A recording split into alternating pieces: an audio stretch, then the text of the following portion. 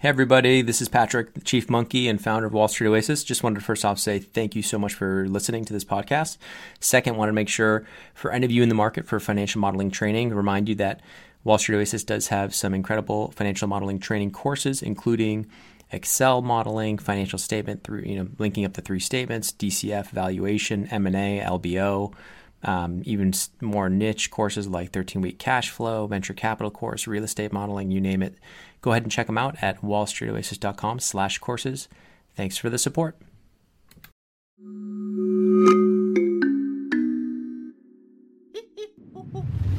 Hello and welcome. I'm Patrick Curtis, Chief Monkey of Wall Street Oasis, and this is Monkey to Millions, a show where you get a front row seat as I mentor young students and professionals to try and help them break into their dream jobs. In the first cohort, you'll meet 4 students, all preparing for intense job interviews while trying to also balance a personal life and schoolwork. The goal of this show is to shine a light on the struggles of trying to break into competitive positions with a non-traditional background and to give you a roadmap for your own success. My hope is that as you get to know these 4 impressive students, you are inspired to dream big. Remember, these are real people and this is their true story. Let's get to it. In this first session with Victor, we cover a lot. We dive into his backstory, which includes coming to the US as an immigrant from Turkey and knowing no English when he was 21 years old, getting his scholarship canceled to Pomona when the company that was sponsoring him went bankrupt in the great financial crisis, working for 2 years at 3 to 4 dead-end jobs at the time to put food on the table. Eventually, he joined the Navy as a professional linguist with his knowledge of 4 languages. And even later, after that, he broke into Georgetown as an older, non-traditional undergrad and graduated in December 2019 with a 3.7 GPA. Finally, he secured 2 full-time offers upon graduation, taking a strategy consulting role, only to have it rescinded because of COVID cutbacks in May 2020, right before his start date. I think we could all agree that I think Victor deserves a break. So after reviewing this long and winding path, we spend the rest of this session talking about his goals and taking a closer look at his resume and getting tactical. Listen why I think he needs to reduce the embellishment on his resume, how over-quantification can actually hurt you, and how we're going to approach his candidacy to try and get him into front office IB, investment banking, or at least the top transaction advisory services role at a Big Four. Enjoy. All right, Victor, welcome to Monkey to Millions. This is your first session with me and probably our first kind of mentee that's in the second cohort. So welcome. We've had some great success with the first cohort, so hopefully we can replicate that here with you. Obviously, your background's a lot different from the kind of first cohort, and I'm excited to see what we can do. I'd love for you just to give a short summary kind of bio. Where are you from? Where are you living? What's going on? And kind of what you're looking to get out of this. Obviously a job and hopefully, but in terms of why you kind of even reached out and the whole point of what we're kind of aiming for. Absolutely. So my name is Victor Davis, and what I'm originally from is a country called Azerbaijan, but I lived in many different places throughout my life. In the US, I lived in California, and when I joined US Navy, I went to Virginia, I was in Florida, I was overseas for a little while.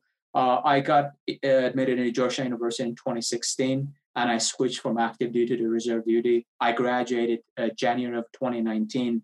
And when I graduated, I had 2 job offers waiting for me, and COVID hit it hard and hit it badly. So by May, I was told that both of those jobs are withdrawn, and the jobs were in one of them in Utah, other one was in California. Though I was leaning for the Utah because most of my family members live in Utah.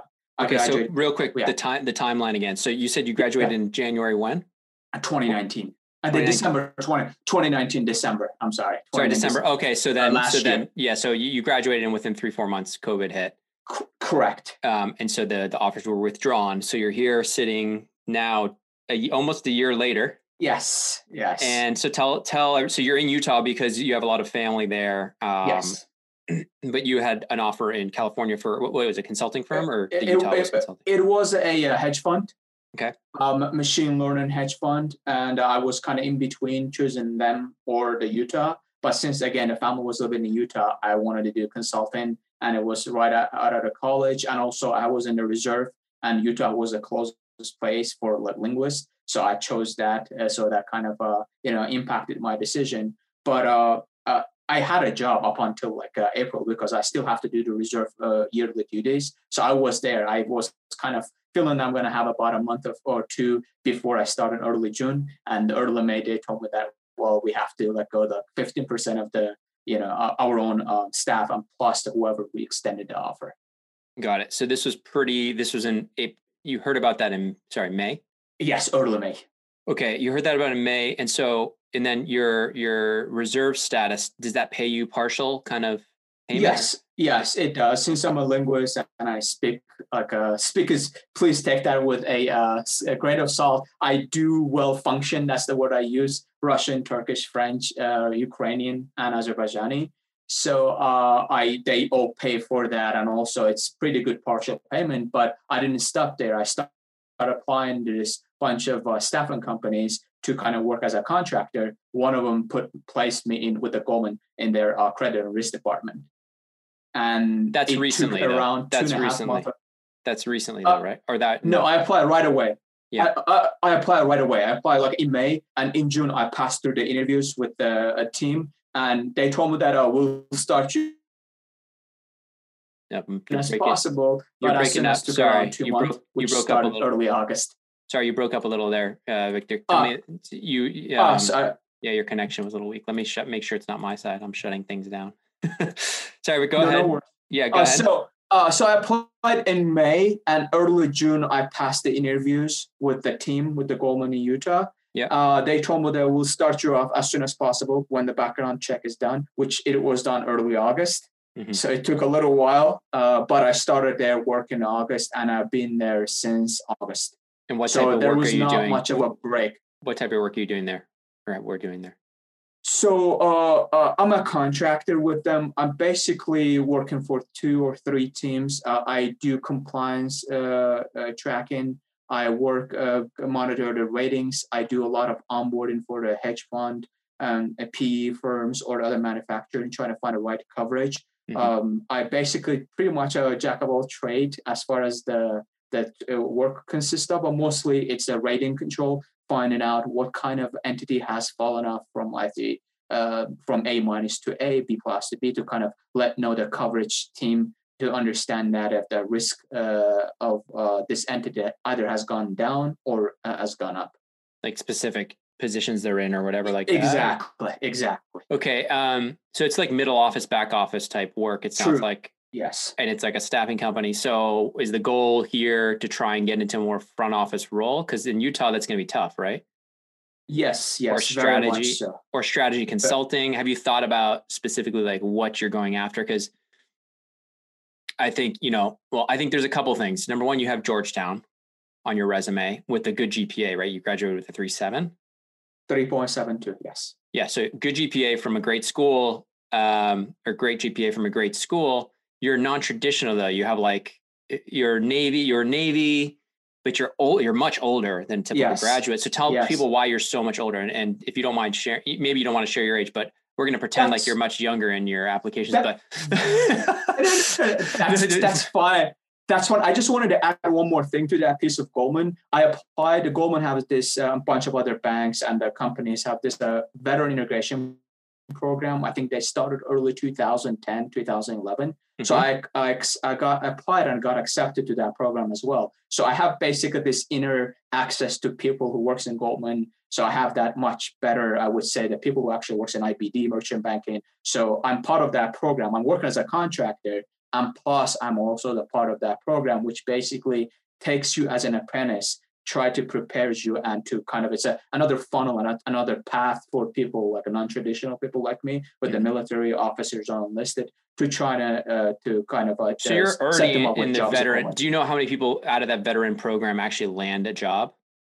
What percentage? So this year is different because of the COVID. Yeah. So apparently it used to be like a close to 70-80%, and the rest would not be they would choose my job because of the location. They wouldn't want to move, or they found something else. So, but it's pretty high as far as I was told as of last year. But this year, since the cohort is large because it's over everything over the work from home, the computer, you're not at the offices. So usually what happens, you usually get as an internship 10 to 12 weeks, work for a team, and then you get an offer to come back as but now the cohort's huge. There's probably like 500 veterans in it, or 1,000 veterans. 135. So the 130. Okay, so not that big. Yeah. Okay.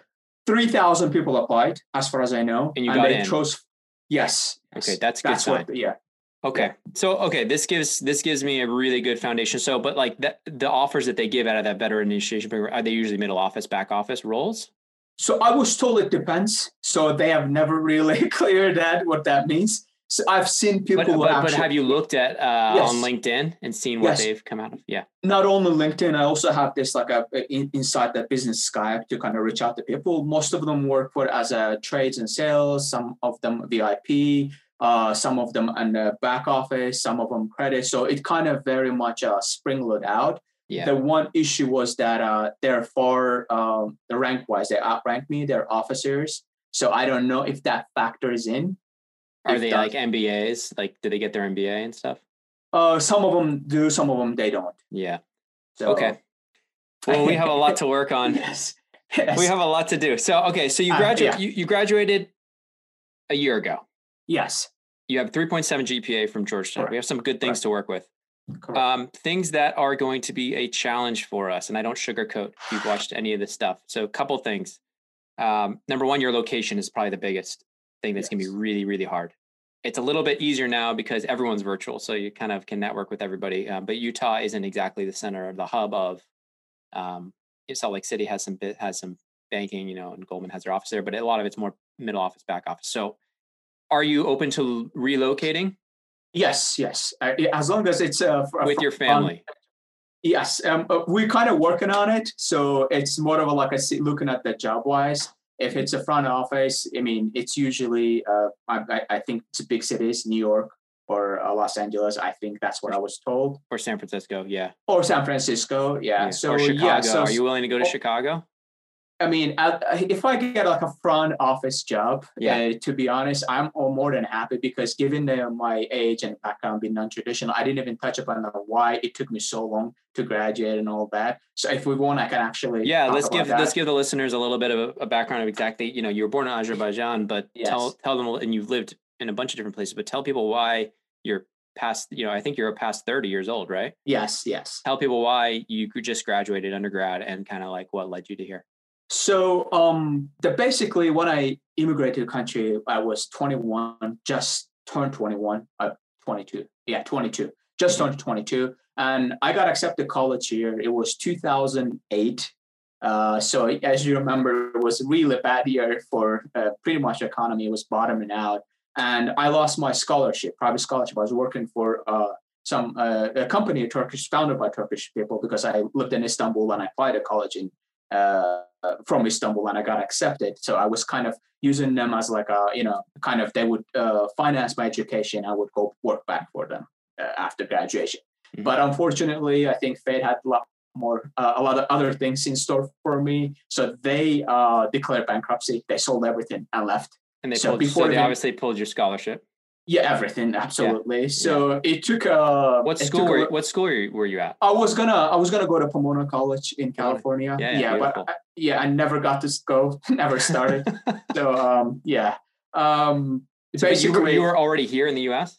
Yeah, I was already U.S. So since I didn't speak the language well, I didn't speak the language at all. So I was gonna start a first year what they call prep school. So they prepare you like English for foreign learners, so you can actually start, learning English basics, understanding reading text and stuff like that, so that you can start as a second year would be my freshman year. Got it. So what I did, I basically took their program, whatever they're trying to teach, and I tried to teach myself. Mm-hmm. And while working a bunch of different jobs I did probably close to 40 different jobs. Why not go back to Turkey, to Istanbul?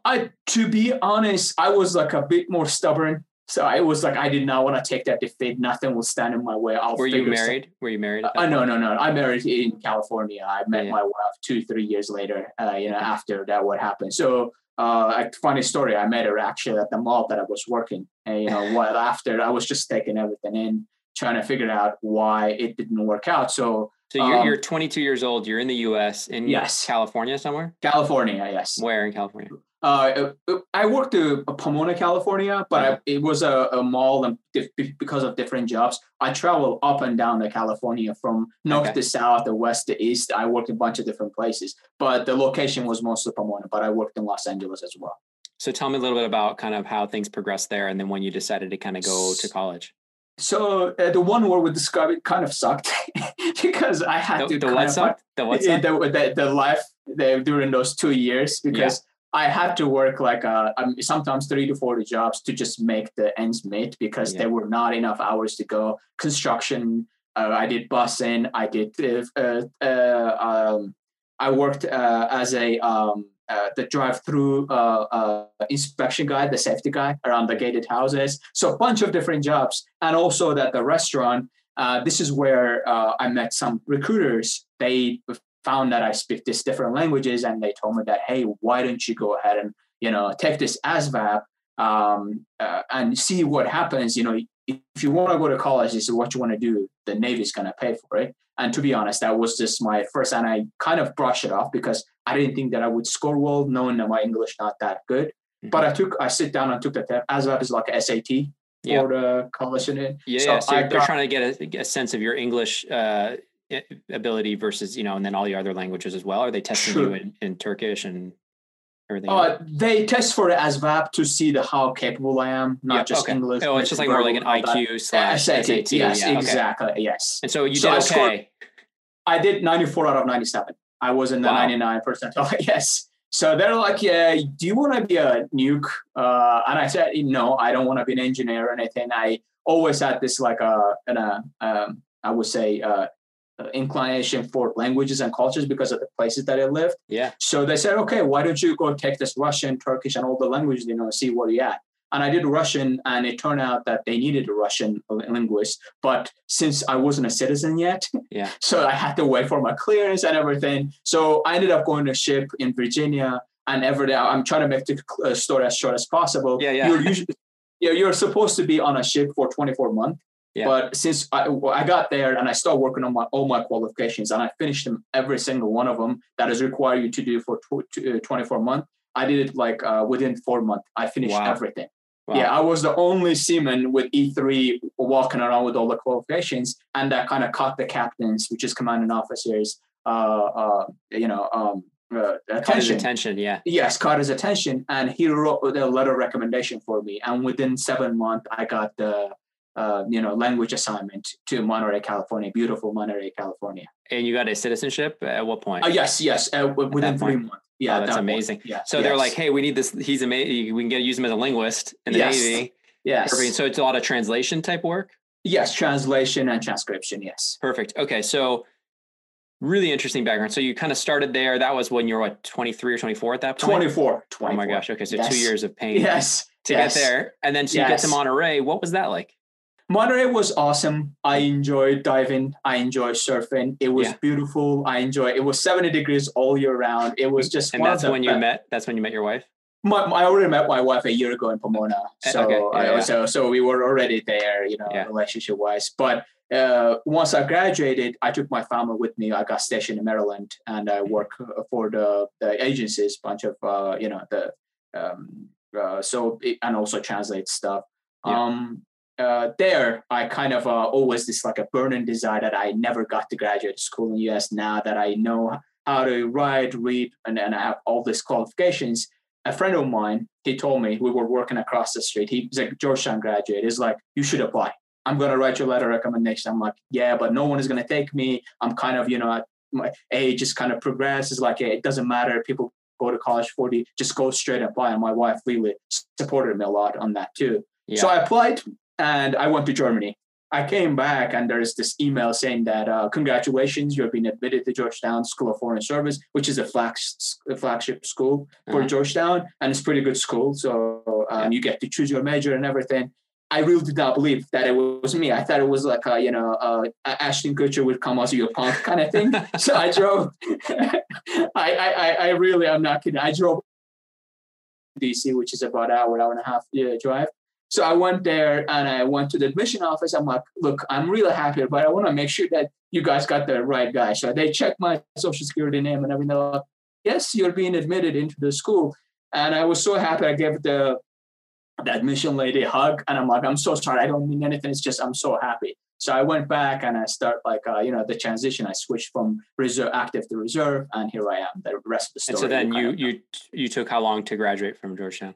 3 years, and it was 7 semesters because there were so many work needed to be done, and I took like 5-6 classes at a time to make sure that I can finish. Did you work on the side at all while you were taking school? I was a reservist, and plus I did some kind of I tutored people. I did some kind of extra work just to kind of keep the cash coming. Yeah, and so that was after Georgetown, then you moved to like you said, you just graduated. So now that brings us up to present moment, and so it's been a tough year, in the sense of a lot of tough year for everybody. So we're here. You kind of had the consulting role already lined up, got pulled.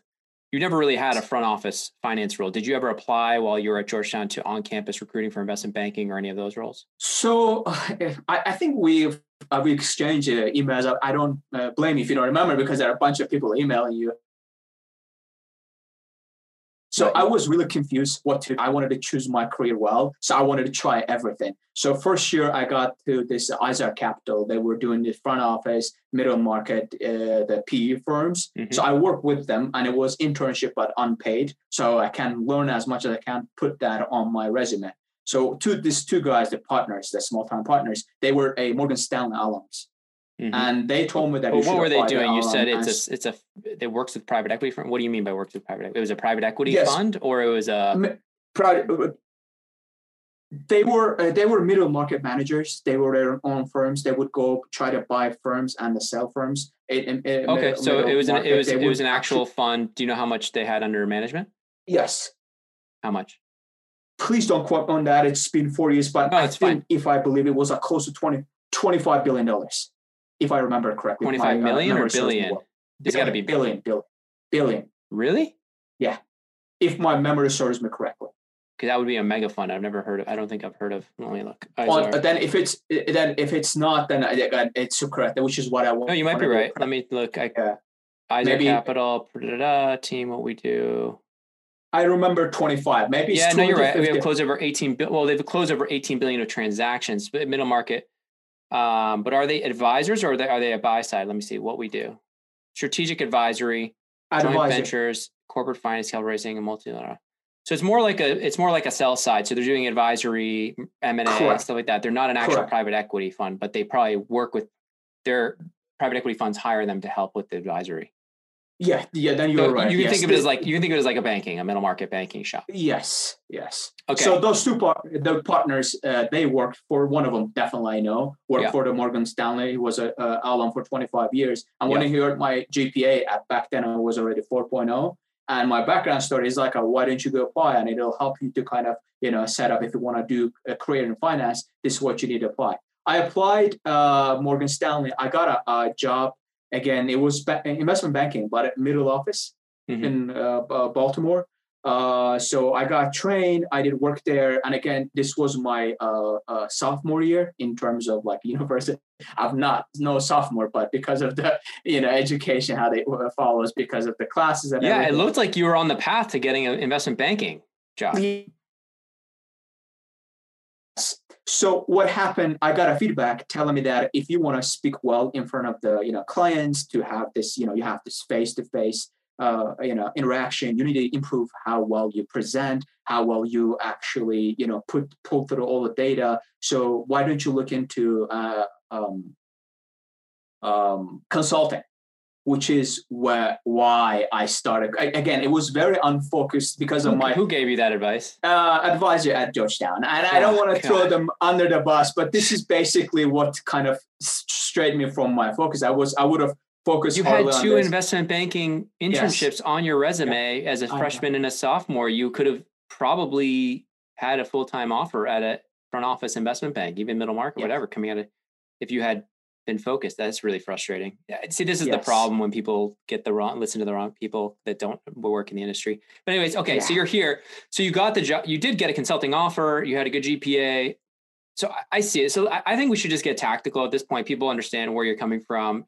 We've spent a good 20 plus minutes going over your story and stuff. I kind of want to just dive in because I think there's a lot of places. So are you okay? So I don't know if we're going to be able to get you into investment banking because you are so non-traditional and whatever, but I think I'm sorry. Yeah, can you? Yeah, you're cutting in and out. Yeah. I was going to say, I don't know if you want it or be open to it, but would you want to work in a front office investment banking role?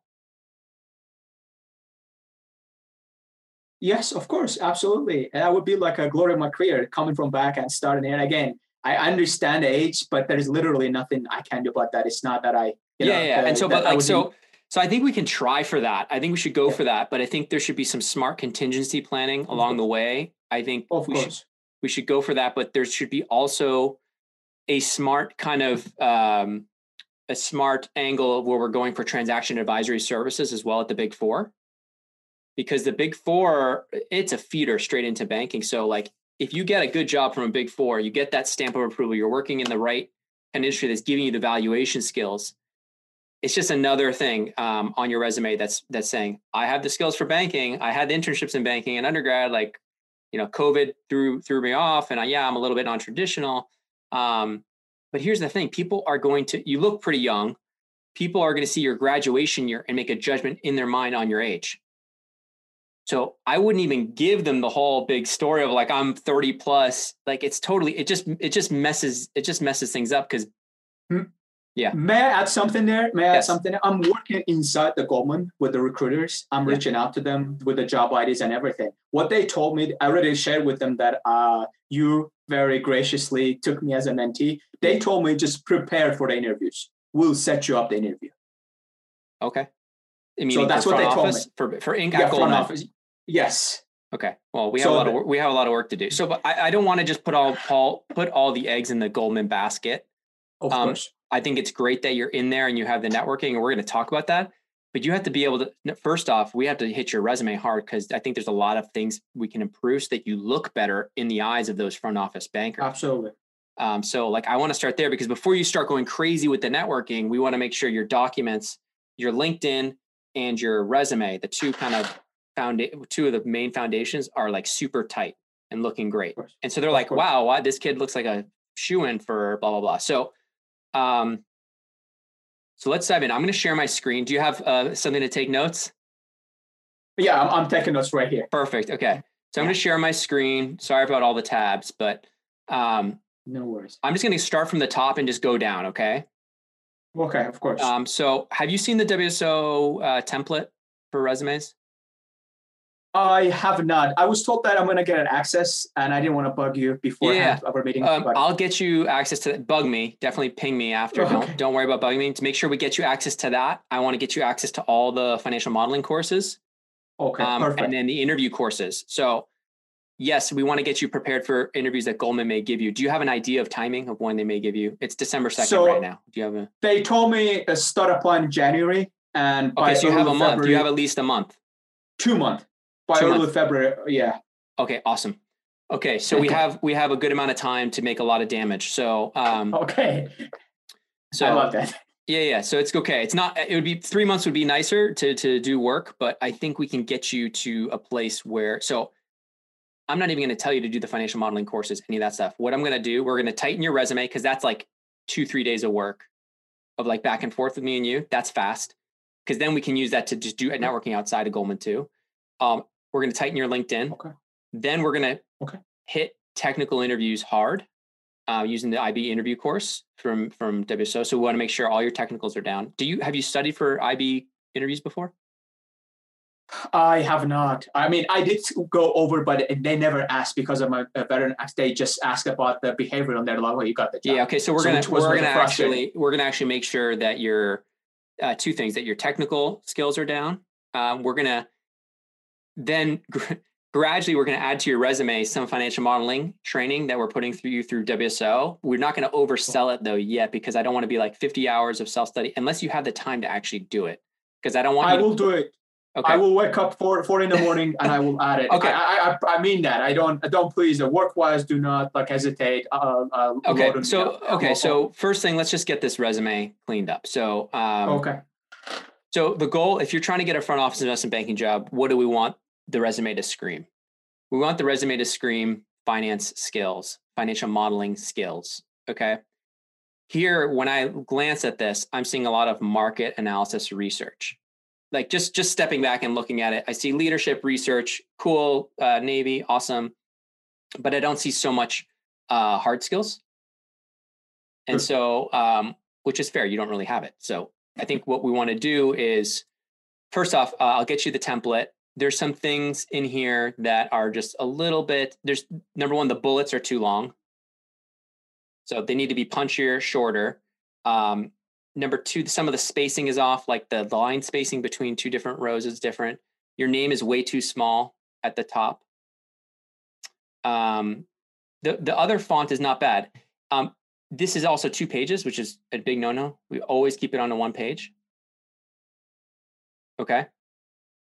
So yes. that's going to be, but that shouldn't be too hard. I think we'll probably want to reduce the experience from the Navy, since it's now almost 4 years in the past. I think there's some great stuff. So we'll just keep the most impressive things. One thing you did really well throughout your resume is you quantified. Okay. Awesome. So you did a great job with that. I love that. But anywhere where you did the more stuff, projects at Altman, at Morgan Stanley, that was a little bit more like DCF valuation, and we could get more keywords like that. DCF valuation, financial modeling. And if you don't have it here, we could do something under education, where it's a separate thing, and you can say financial modeling training, whatever, Wall Street Oasis, and you can list all the courses. So Excel modeling, and you could say self-study over 100 hours of Excel modeling, financial modeling, financial statement modeling, DCF modeling, LBO modeling, and M&A modeling. So you have like those 6 foundational things, and you can have like PowerPoint. We don't have the PowerPoint course released yet, but you can have the PowerPoint for finance course there listed as well, on accounting. So that way, like, those keywords are there. So it just helps your resume, like at least somebody doing a keyword search, your resume is like in some sort of database. They do a keyword search for like financial modeling or like PowerPoint skills, like your resume will pop up. Because your GPA in your school are so good, you're gonna get through a lot of the initial screens. I see. Patrick, quick question. Yeah, just quick question. So I was told by the recruiter at Goldman, she works, and she told me that to put my contracting job, which I start August, to make it the Goldman, because I still work for Goldman, even though I never, I would. Yeah, I mean, I would. But it's up to you. I would. Yeah, one of the things I was going to say is the big problem is the big gap. August 2019 to now, it looks bad. It looks like you've just been unemployed since a year and a half. Oh, but what about education? Because I started 2019 to December. I was at school. To December. Oh yeah, no, that's true. That's true. You graduated then, but even since December, it's been a year. I see.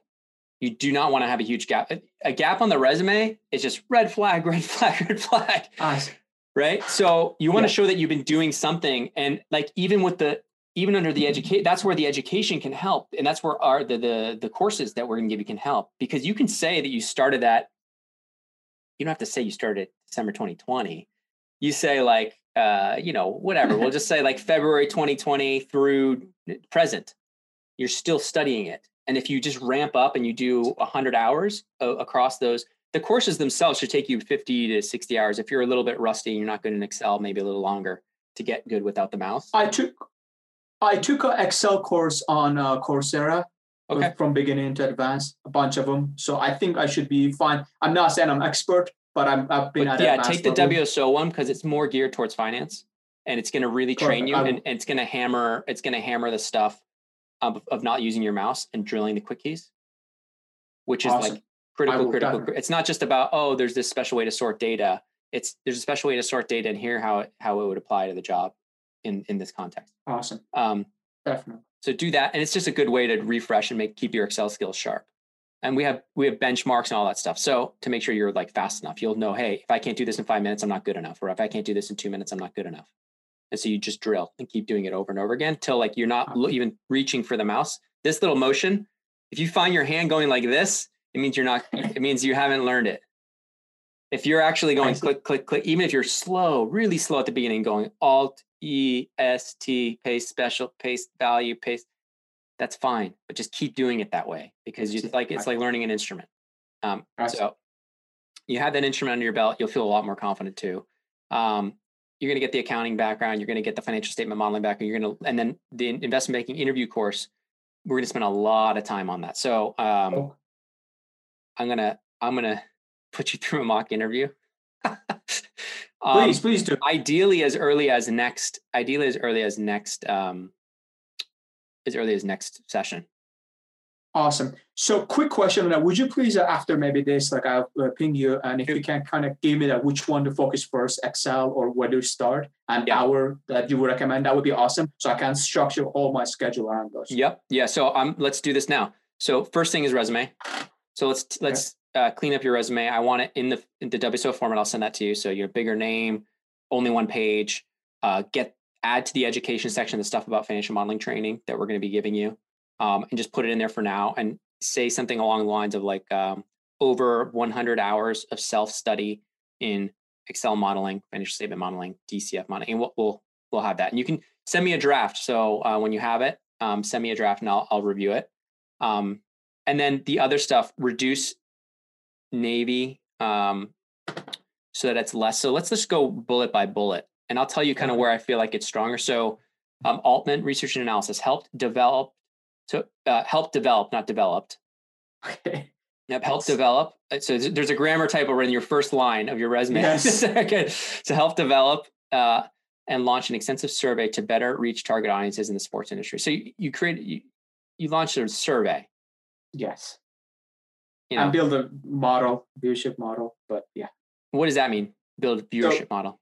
But basically, we use based on the survey, we program that into the proprietary program that we're using and trying to figure What's the program? What's the program called? May I get back to you on that? It's been a year. I think it was not a Survey Monkey. It was it's like an Excel kind of program, but what it does, it gives you a bunch of information, who's watching what and when, age group, and what is preferred, where do they watch. It was basically for the firm to kind of partners take that and go sell the service to this NBA, NFL, MLB, and stuff like that. Yeah. So I don't know. It sounds like you just created this. It sounds like you just created a survey, which isn't very impressive. Okay. I think the pricing strategy might be more interesting.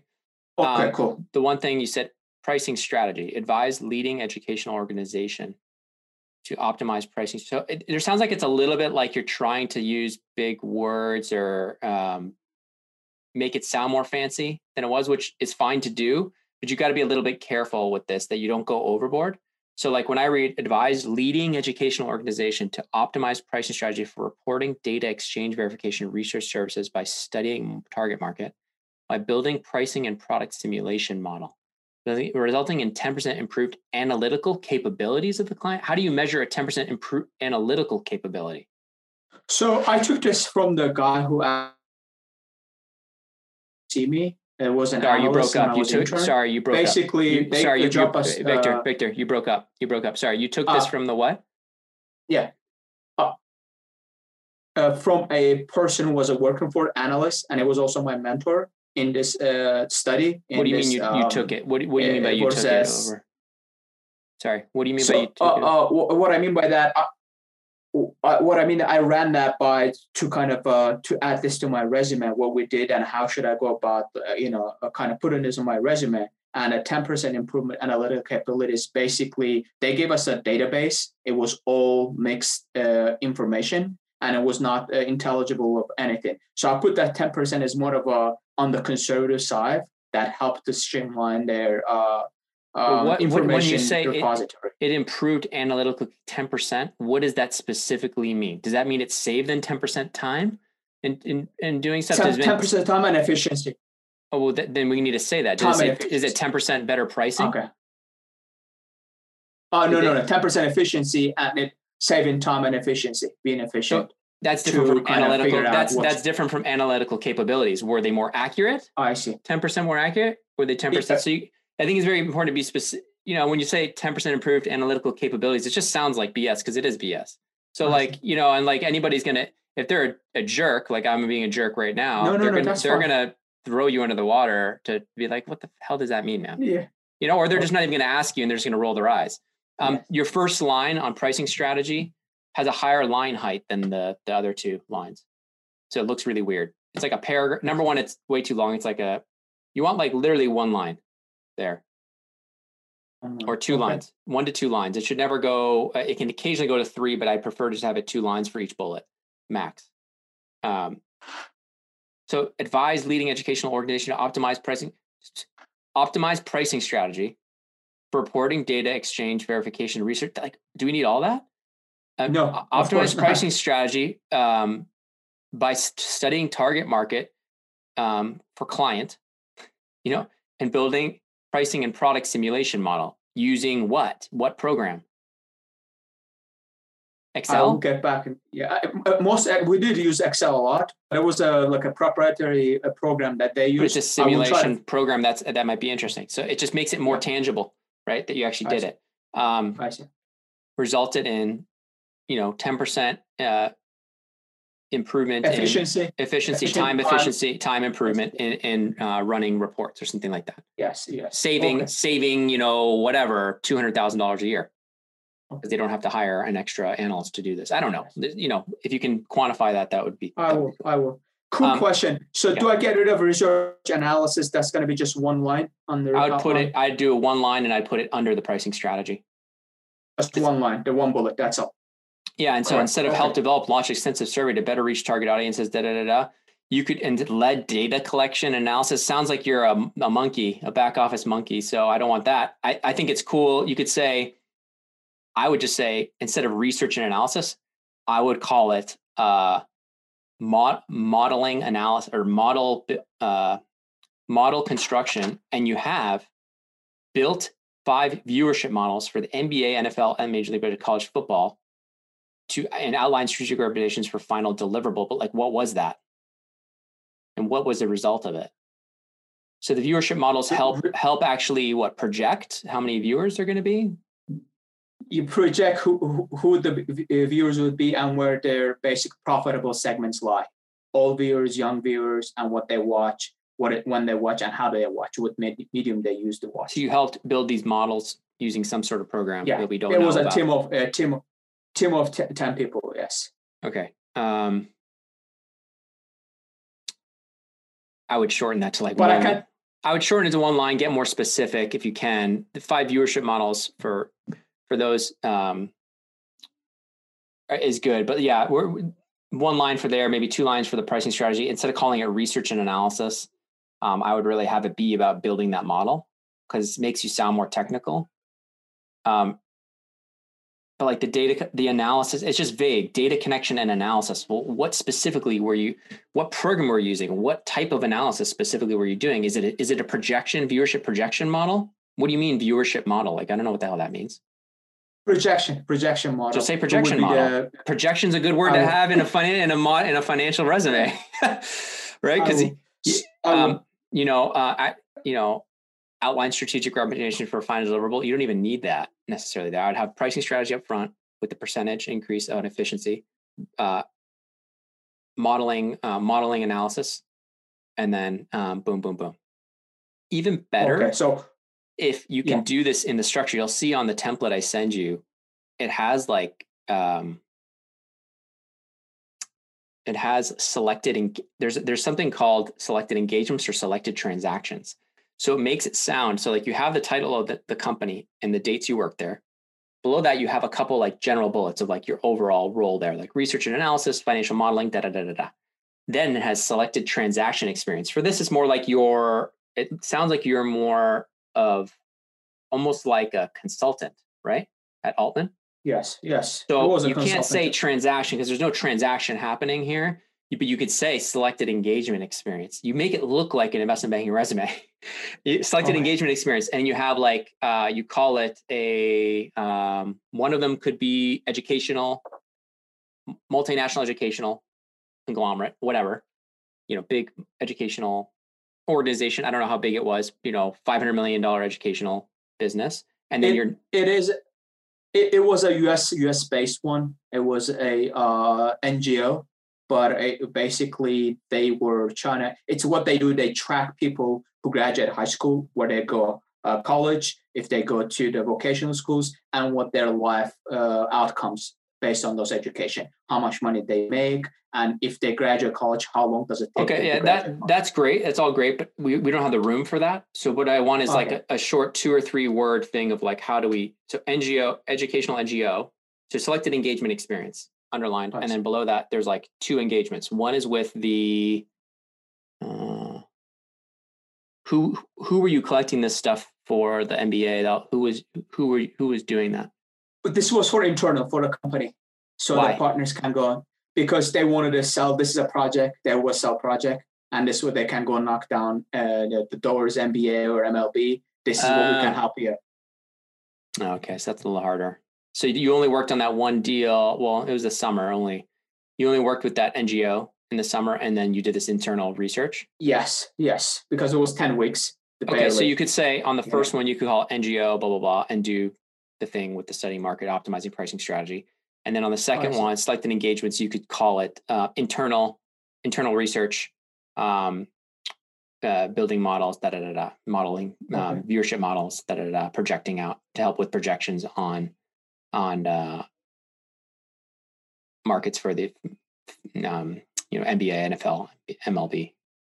Okay, definitely. So let me price strategy comes first, then the internal research modeling. Yeah, I think that's better. Okay, cool. Yeah, and I'd have them both under selected engagements. And the internal one isn't really an engagement, but we're trying to make it look as much like a modeling or selected projects, you could call it. Even I'll take a look once I see it in kind of revised form. Same thing. So Morgan Stanley, kind of summer financial analyst, investment banking division,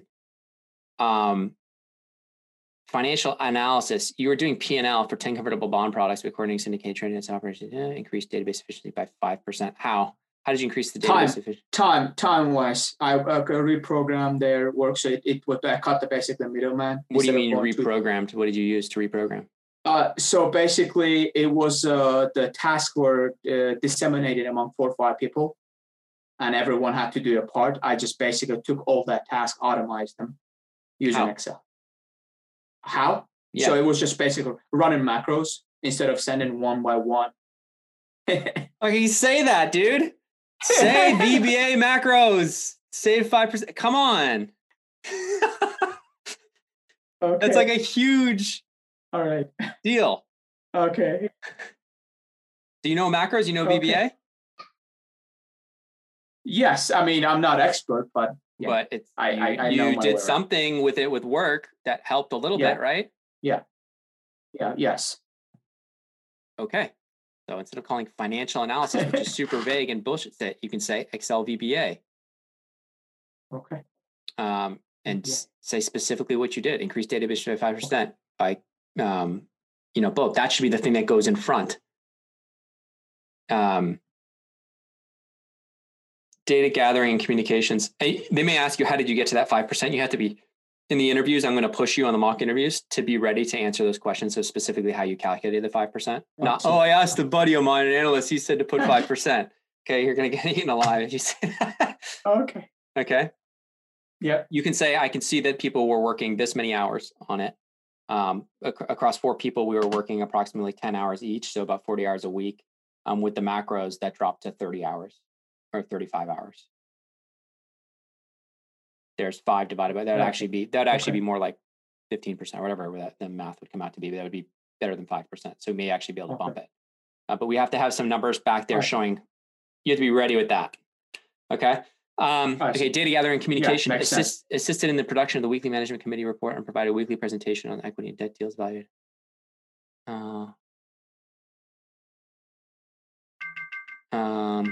Sorry, I'm looking at this. this contributed to a 10% in client management efficiency. It feels like you're forcing these efficiency 10%. I like the quantification and it's good, but it feels a little forced on this when like the main point of the bullet is that you're presenting. I see. Okay, get rid of that. The main point of this bullet for me is saying you're comfortable presenting in front of a management committee. Yes.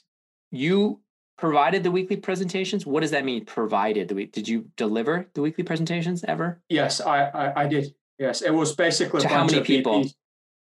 Sometimes were 30 people, but it was across the timeline. It was Morgan Stanley Japan, Morgan Stanley South America, Morgan Stanley Poland. Okay, so but around 30 people, you delivered a management committee report.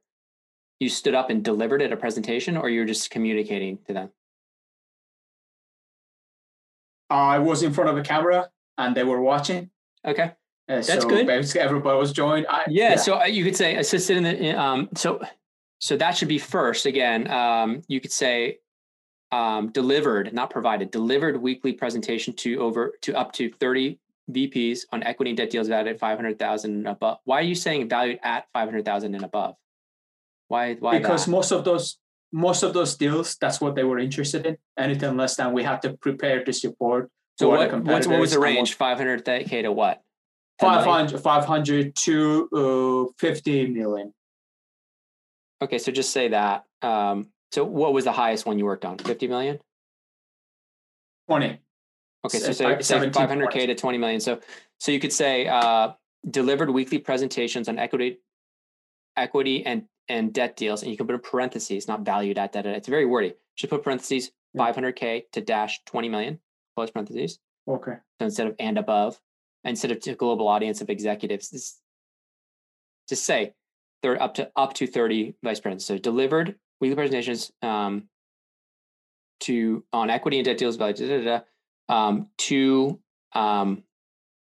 10 to 20, 30 VP. It was VP and MD all considered. Everyone was there. A lot of VPs and MD. Okay, so you could say to 20 to 30 VPs and MDs. Okay. And get rid of the contributed 10% increase in client management efficiency. I will. Okay, because that's the macros thing's great, and I think that's easy to point to the math of how it improved efficiency. There, it's a little bit of a silly thing to add. Say project management co-managed to it. Okay, good. Project management co-managed to intern project and complete research. So again, I think under Morgan Stanley,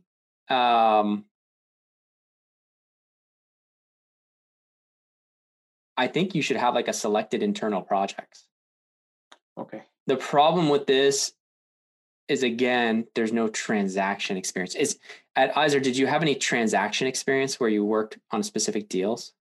No, I did not. I helped with them. Project coordination, coordinated and helped to manage 2 client projects, completing the assigned research analysis of a benchmarking metric 17 days ahead of schedule. I love how you quantify. For the sake. No, it's good. It's good that you're quantifying, but like we have to ground it in we have to benchmark it a little bit. So like 17 days ahead of schedule, like I don't know what that means, like. So I was told, I was told, for example, August 5th is the last day. It needs to be in August 5th. And if it was like a July 14 or 15 No, it's fine. Like we just have, I think we just need to, I love the fact that if anything, you're over quantifying. I love that. It's almost always the opposite. So I love the fact that you're going for it and you're quantifying because it does ground it. So let's just stay on the Morgan Stanley. So co-managed 2 intern projects and completed research analysis of 3 joint venture documents, 7 days ahead of schedule, resulting in vice president level approval on all deliverables. Co-managed 2 intern projects. What types of projects? So they were basically trying to two things. One was internal training, and what kind of training is available for the newcomers freshman class. Yeah. And it was, again, a bunch of documents. It was dumped on everyone. So we basically, what they did was streamline that. We put in the step-by-step, what you need to expect in 3 months, in 6 months, in 9 months in the jobs that we do. So that was one of the projects. Second project was that in 2008, I think Goldman or Mitsubishi bought some of the Goldman. So they were sharing the profits based on those documents, but there were tons of agreements all over the place. So what we did, again, we tried to figure out the way which documents are used most of the time, 80%, and based on what criteria. So that was the project that I worked on. Yeah.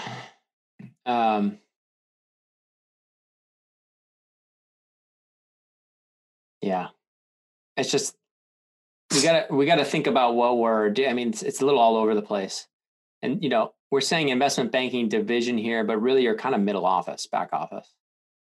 It is middle office, back office. I think I did mention that. No, yeah, I think that's fine. I think it's under the investment banking division. It's just it's almost like I want to get to the stuff. I want to emphasize your education, your financial modeling. I want to de-emphasize all this research and management. And you get enough leadership from the Navy, right? So like we have that. We have a good GPA. We have a good school. What we don't have is any deal experience. So anything we can do. So I almost like want to eliminate that whole bullet. Okay. The project management part? Yeah. Correct. Yeah. Because I'm going to need a room anyways for adding the current. So I definitely need to eliminate I think almost eliminating that, because it makes you sound like you're trying to be my worry is they see you're old, then you think, oh, project manager, what do they think you're going to come in as an associate? No, you're coming in as an analyst. So you want to downplay anything where you think you're a manager. You want to come in humble.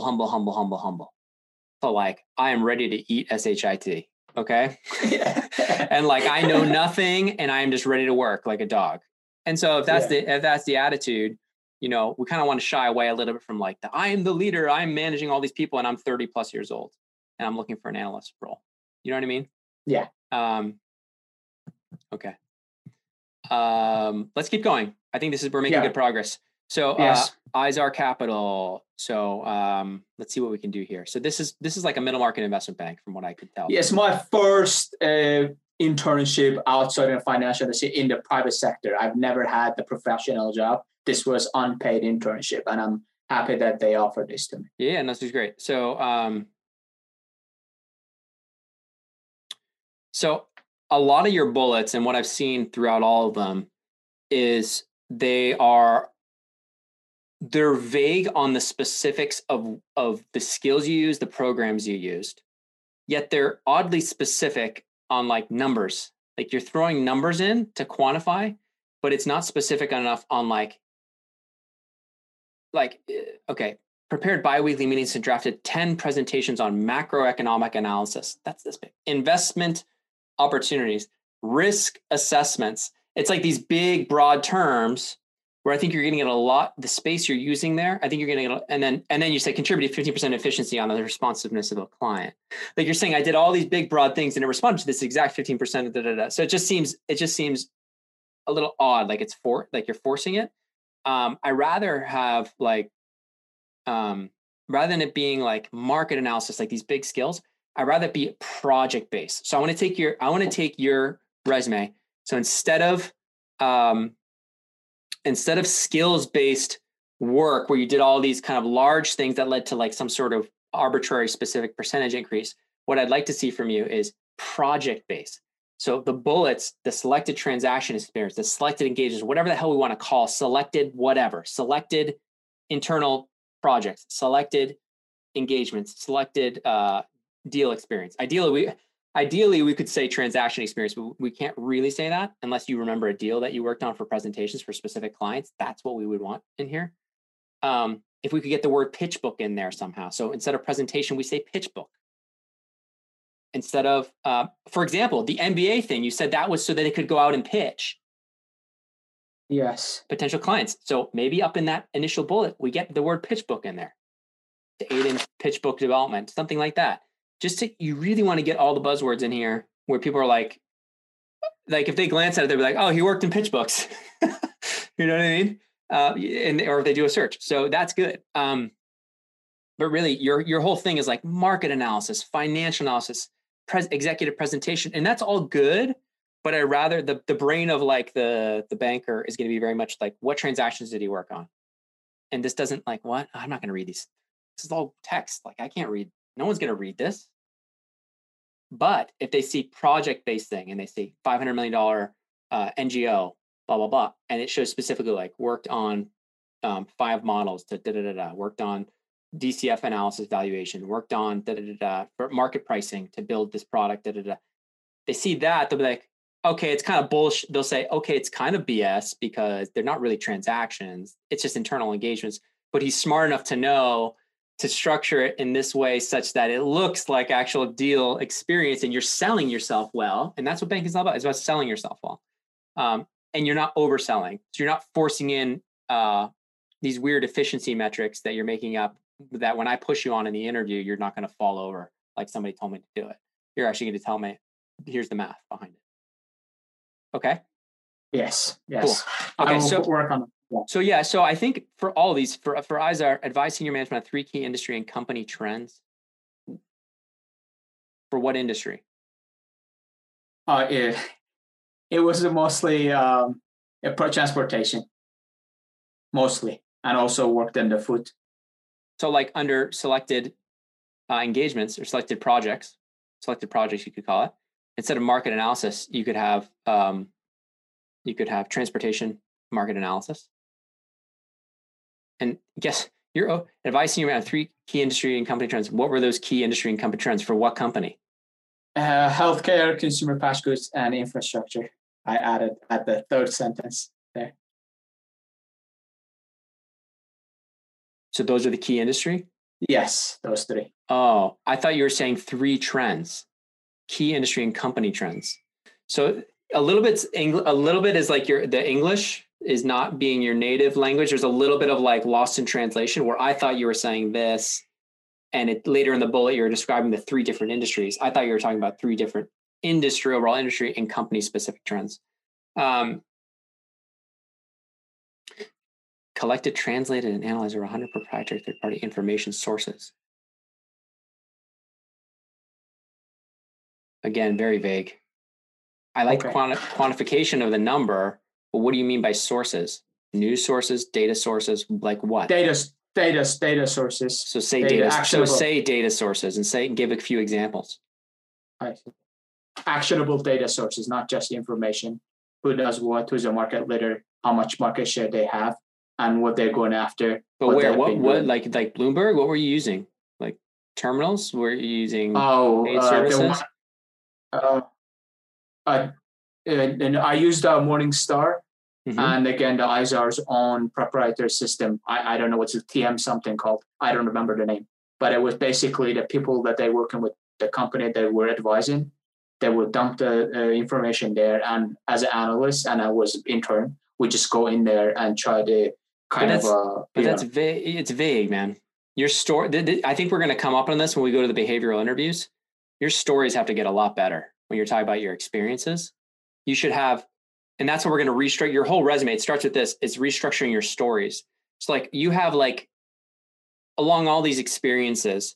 I rather you have only 2 bullets under each one. I rather them just be project-based things that you know really well, where you can quantify legitimately, and it just focuses on stuff that's going to be attractive to the banking. We don't have to, you shouldn't be, don't feel forced to include everything you did there.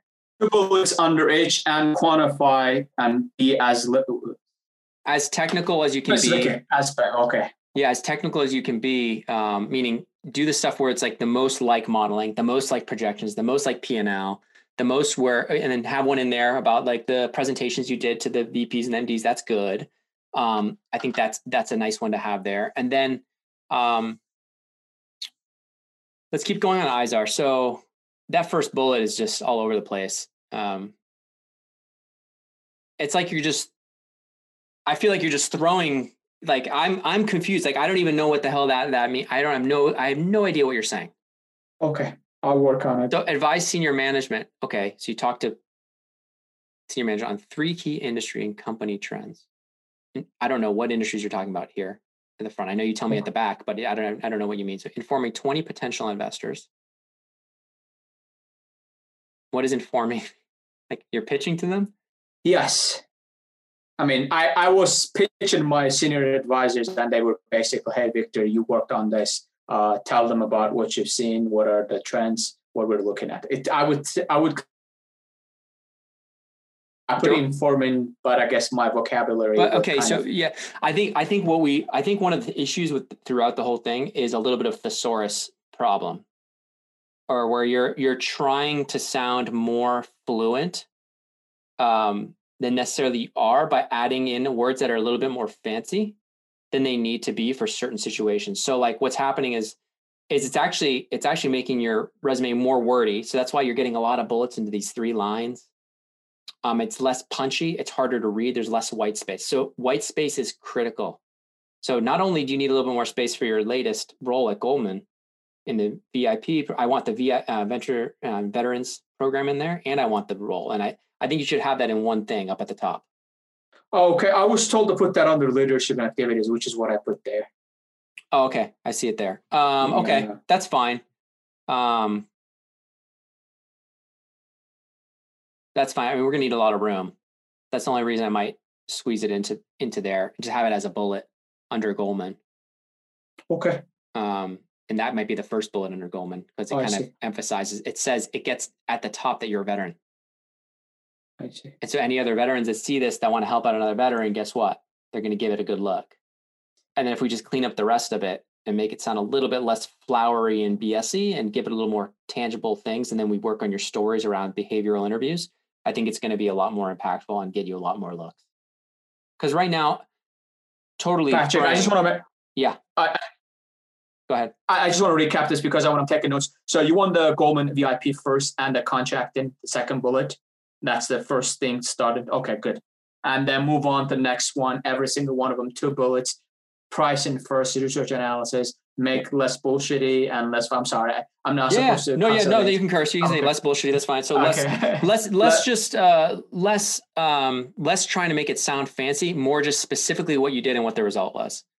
And a little bit more financy. Like if you can make it sound like projection, be more specific about the. I think the problem is you're trying to describe what you did in a lot of ways. So you say like led data collection and analysis. Let me give you another example. Assisted in the production of the weekly instead of just like delivered presentations, and provided weekly presentations. So instead of just delivered weekly presentations on equity that deals value to this many VPs and MDs. I see. Which is it's impressive, but guess what? They're never even going to read that because it's I see. Jumbled with lots of other words around it to make it sound more. It sounds more sophisticated, but what it ends up doing is just you lose the whole thing. People are going to start reading and get lost. So I don't mean to be a jerk. I'm just trying to. No, please do. No, please, because this is the honest. We're not going to get there in this next revision. I don't expect it to be perfect on this next revision. I expect it to be a mess on this next revision. And then I'm going to go in and actually what I might do is just record myself going in and changing words on the next one and actually just sit here with you and just finalize each word, each bullet as we go. I just want to get it a little bit closer because I don't want to have to redo this whole thing, getting in the right format. So let's keep going because same thing with the IZAR. Let's go to the Navy. Okay. I took the notes. Okay. Senior voice, graphic, and multi-source analyst. And this is the hardest part because this is most of the stuff I did was classified. And I had to run this by the Navy. So I just put as much as I can without further, I sanitize it. That's why. Yeah. Senior voice, graphic. And so do we have to say /graphic? I know. We can't. What does that mean? Senior voice and senior voice analyst? Is it like a linguist? It was a program both used the voice and the graphic. So you have to understand the language being spoken and also decipher the graphic. We just call you a senior linguist and multi-source. Yes. And then get rid of multi-source. Yeah, senior linguist analyst. Senior linguist analyst, I would just call it like that. Or language analyst, something like that. Even just something senior language. Something easy for a finance person to understand. What were you do? Oh, you specialize in languages. Like voice, graphic, multi-source. Like what the hell is that? You know what I mean? So again, we're trying to make it more clear to the person who's not, who wasn't with you in these internships, who didn't know what you did. So, okay, cool. So you specialize in different languages. We may actually want to put up there something about the multilingual. But let me read this. So team leadership led a team of 4 cryptologic technicians exploiting signals of interest to identify, locate, report on 10 worldwide threats, resulting in successful completion of the task 1 month ahead of schedule. I don't know what task you're referring to. What task? Task was locate interest, identify, locate, and report. Task was that the threats, the U.S. Navy, and national interest. That was a task. But you said 10 worldwide threats, and then you say the task. So was it one of the 10? Oh no, all of the 10s. I would probably should have the tasks probably at the S. Yeah. They were all completed 1 month ahead of schedule. Yes. And I'm serious. We were given like a 5 month of to kind of come up with this. Okay, so they gave you these 10, and you were able to basically identify them. So it really is a language thing here, because you know what this looks like? This looks like you said, I led this team of 4 people. We were given a job to indicate these 10 world threats, and then we found 1 month ahead of schedule. That's what it looks like. That's what it reads like. So led a team of 4 cryptographic technicians explaining systems of interest, identify, locate, and report on 10 worldwide threats. So resulting in the successful completion of the task. You leading the team didn't result in the successful completion of the task necessarily. The result was that, what does that mean? You were able to identify, locate, and report? You're able to identify and locate these 10? So those 10s that were given, we basically identify what they are, where their location, what their past activities, and what kind of threat they possess. All that information, all in the report, all 10. How? Using my language skills. Okay. Researching. So you were able to, you were translating during that. You were helping the other ones translate, directing the team. Translate. Yes. Okay. Transcribe, put in a reportable format, so I can actually. So let a team of 4 instead of exploiting the signals of interest. So again, we're getting flowery. It's a flowery. I call it a flower. What do we call it? Bullshitting. Yeah, exploiting signals of interest. What it does to the reader is you lose them earlier, and you don't need to do that because you have a really impressive background. You don't have to make it sound more impressive than it is. It's impressive. You don't have to. So led a team of 4 cryptologic technicians to identify, locate, and report on 10 worldwide threats. Successfully completed. Patrick, one thing, please. I don't want to throw anybody under bus, but I went over this with 10 different people in the military and 10, 15 people at Georgetown. And I did this based on what they recommended. Yeah. So I would say they say, "Oh no, this is not horrible. This is not horrible. This is not horrible. I'm just seeing a pattern through your bullets. Yeah. That it's really impressive what you did. I think somebody may push you in the interview, say, "Well, how did you actually do that?" I see. And if you do you talk like that? You say, "Well, I was exploiting signals of interest." Yeah. Doesn't sound. No, you would say I was using my language skills to do research on a bunch of different data sources, including stuff that's classified that I can't tell. But we have data sources and different signals that come in through these systems and in different languages. And so it was my job to split up the team and to divvy up the projects and the work from different sources. I had to review the work, make sure that the translation was accurate on in this language, that language, that one. That's what I want you to be like. I see. But for this, it's really more about just getting it across what you did. So led a team of 4 technicians to identify, locate, and report. So just get rid of exploiting signals of interest.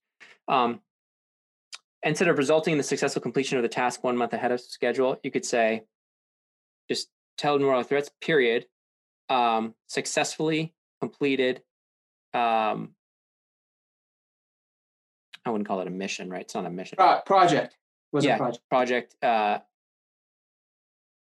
Instead of saying 1 month ahead of schedule, successfully completed project to say ahead of schedule or something like that. Performance management, define, plan, led for successful projects. I'm sorry, you said that successfully completed the project just 1 month ahead of the schedule?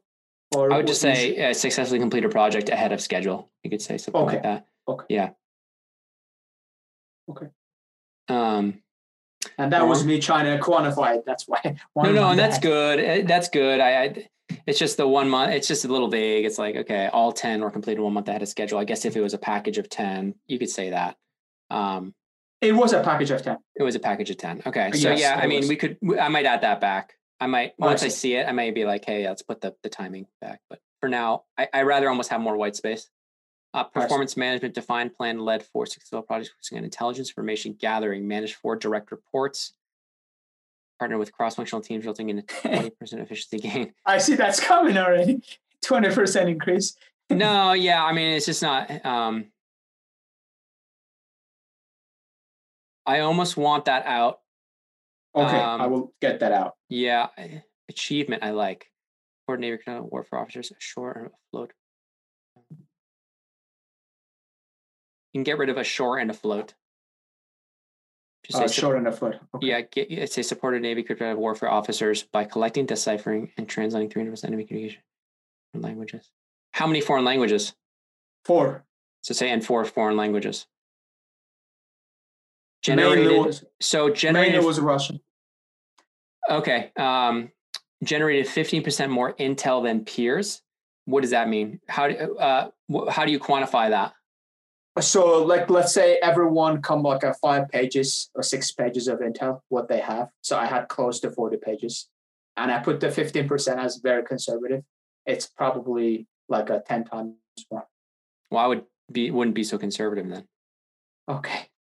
Because it almost looks like bullshit if it's a 15%, but if you're like, I had triple the number of pages or double the number of pages, so you could say generated over 50% more intel. Mostly, yeah. I wouldn't be shy about that if that's the truth. Problem solving, develop standard operating procedures. I mean, they're going to be like, well, what if you just write a lot of words? What if you're just wordy? And so they get the same message across in 2 pages, what takes you 7 pages. I mean, that's what someone might be a jerk and say that, but develop standard operating procedures for entry and advanced level language and analysis training program for 20 sailors.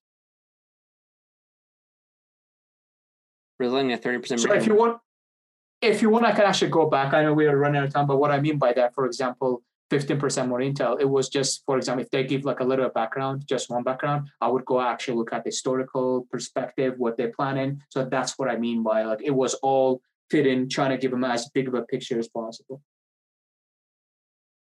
Yeah, so it's not really more intel, it's just more thorough reports. Calling it intel might be a little bit disingenuous because it's almost like you were providing more insights and more intelligence in the sense of that you're giving a more complete picture. But I don't know. I would use that word. Do what? I use word insight, more insight. Yeah, but saying 15% more insight just sounds weird. Like, how do you measure that? Like, how do you know that was 15% more insightful? It's a very subjective thing. For the percentage increases, we want to have something where we can be like, that's how I calculated this, I see. And be like, so my reports were 10 pages and his were only 3. I don't know if it's the right I see. thing to hang my hat on. You're already quantifying by talking about translating over 300 plus enemy communications. I think that's good. I think you can get rid of the generate 15%. I think it looks like forced quantification again. And the same thing with this problem solving, develop standard operating procedures for entry and advanced level language analysis training program for 20 sailors. Resulting in a 30% improvement in workflow flexibility and 100% mission continuity. What's workflow flexibility? Workflow flexibility, again, this is, I think, bullshitty language, but basically there's a streamline in the process. Like instead of working through like 6, 7 different teams, 2 people in charge, and they basically know when to send information, whom to send it, when to report it. And I use the 30% improvement again. It's more of a arbitrary but very conservative. But like they used to spend, let's say, close to a day or 2, and that whole process came down to 4 hours. And so I think we should say that. I don't think we should call it a workflow flexibility thing. It sounds more like a time efficiency gain. Okay. So I would say develop standard operating procedures for entry and exit for 20 sailors, resulting in it was a program for 20 sailors, but then was the program used across a larger? I was told after that they used the program because what was happening was I was waiting for my clearance to come through, and I didn't have anything to do since I knew the language as well. I should train the people to make sure that when they qualify them to do the job, so they're far better at their job than because sitting there, you're not doing anything. Yeah, I almost want that bullet gone. Problem solving, okay. And I want achievement second. So I want leadership first under Navy. I want achievement second. and I want performance management third. And I may change the names of these. I don't necessarily want to call them leadership performance, but like, let's change that order and get rid of the problem solving one. Cause we're going to need the space. Okay. Okay. So yeah, we're coming up on time. Yeah. It's a long first session and I know it's a lot. We kind of went really deep into your resume. We gave a lot of your story. We can call it now. But what I'd like to see from you is, by Monday, if possible, next week, a new revised resume with kind of what we talked about. I'll send it a lot earlier than that. I was going to say if I can send it like Saturday, Sunday. Yeah, that's possible. That's fine. I won't be able to get to it Saturday, Sunday, but I can start taking a look on Monday. Yeah. And then definitely definitely bother me, especially today, tomorrow, if I haven't sent you the stuff, like the template and stuff like that. Again, we need to get it to one page. We need less flowery language. We need more direct bullets. We need shorter bullets. We need more in the format of an actual investment banking resume of transactional or selected transaction experience, selected engagement, selected projects, something to make it look more like the traditional. Let me see if I can find one. And you're looking at my screen, right? Yes, I am. Let me try to show you what I mean. So experience.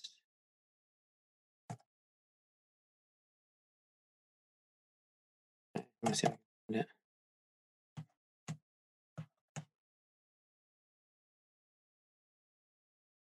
Let's see if I can find it. I don't think. Here's an undergrad resume template. This is more for undergrads coming out. You get an idea of the spacing, the bigger name at the top, 2 to 3 bullets. It's very clean. This isn't what I wanted to show you because there is a. Patrick, I don't mean to be rude, but I have heard this. Yeah, you got to go too. Yeah, so no, you're not being rude. So sorry. No. So let's just coordinate. Let's do another one in like 3 weeks or so because I think there's still a lot to go through. I want to talk about your LinkedIn and all that. Okay. I will definitely reach out and ping you. Thank you so much. I appreciate that. Yeah, good stuff. Talk soon. Thank you. Appreciate it. Bye. And thanks to you, my listeners at Wall Street Oasis. If you have any suggestions whatsoever, please don't hesitate to send them my way, Patrick@wallstreetoasis.com. Until next time.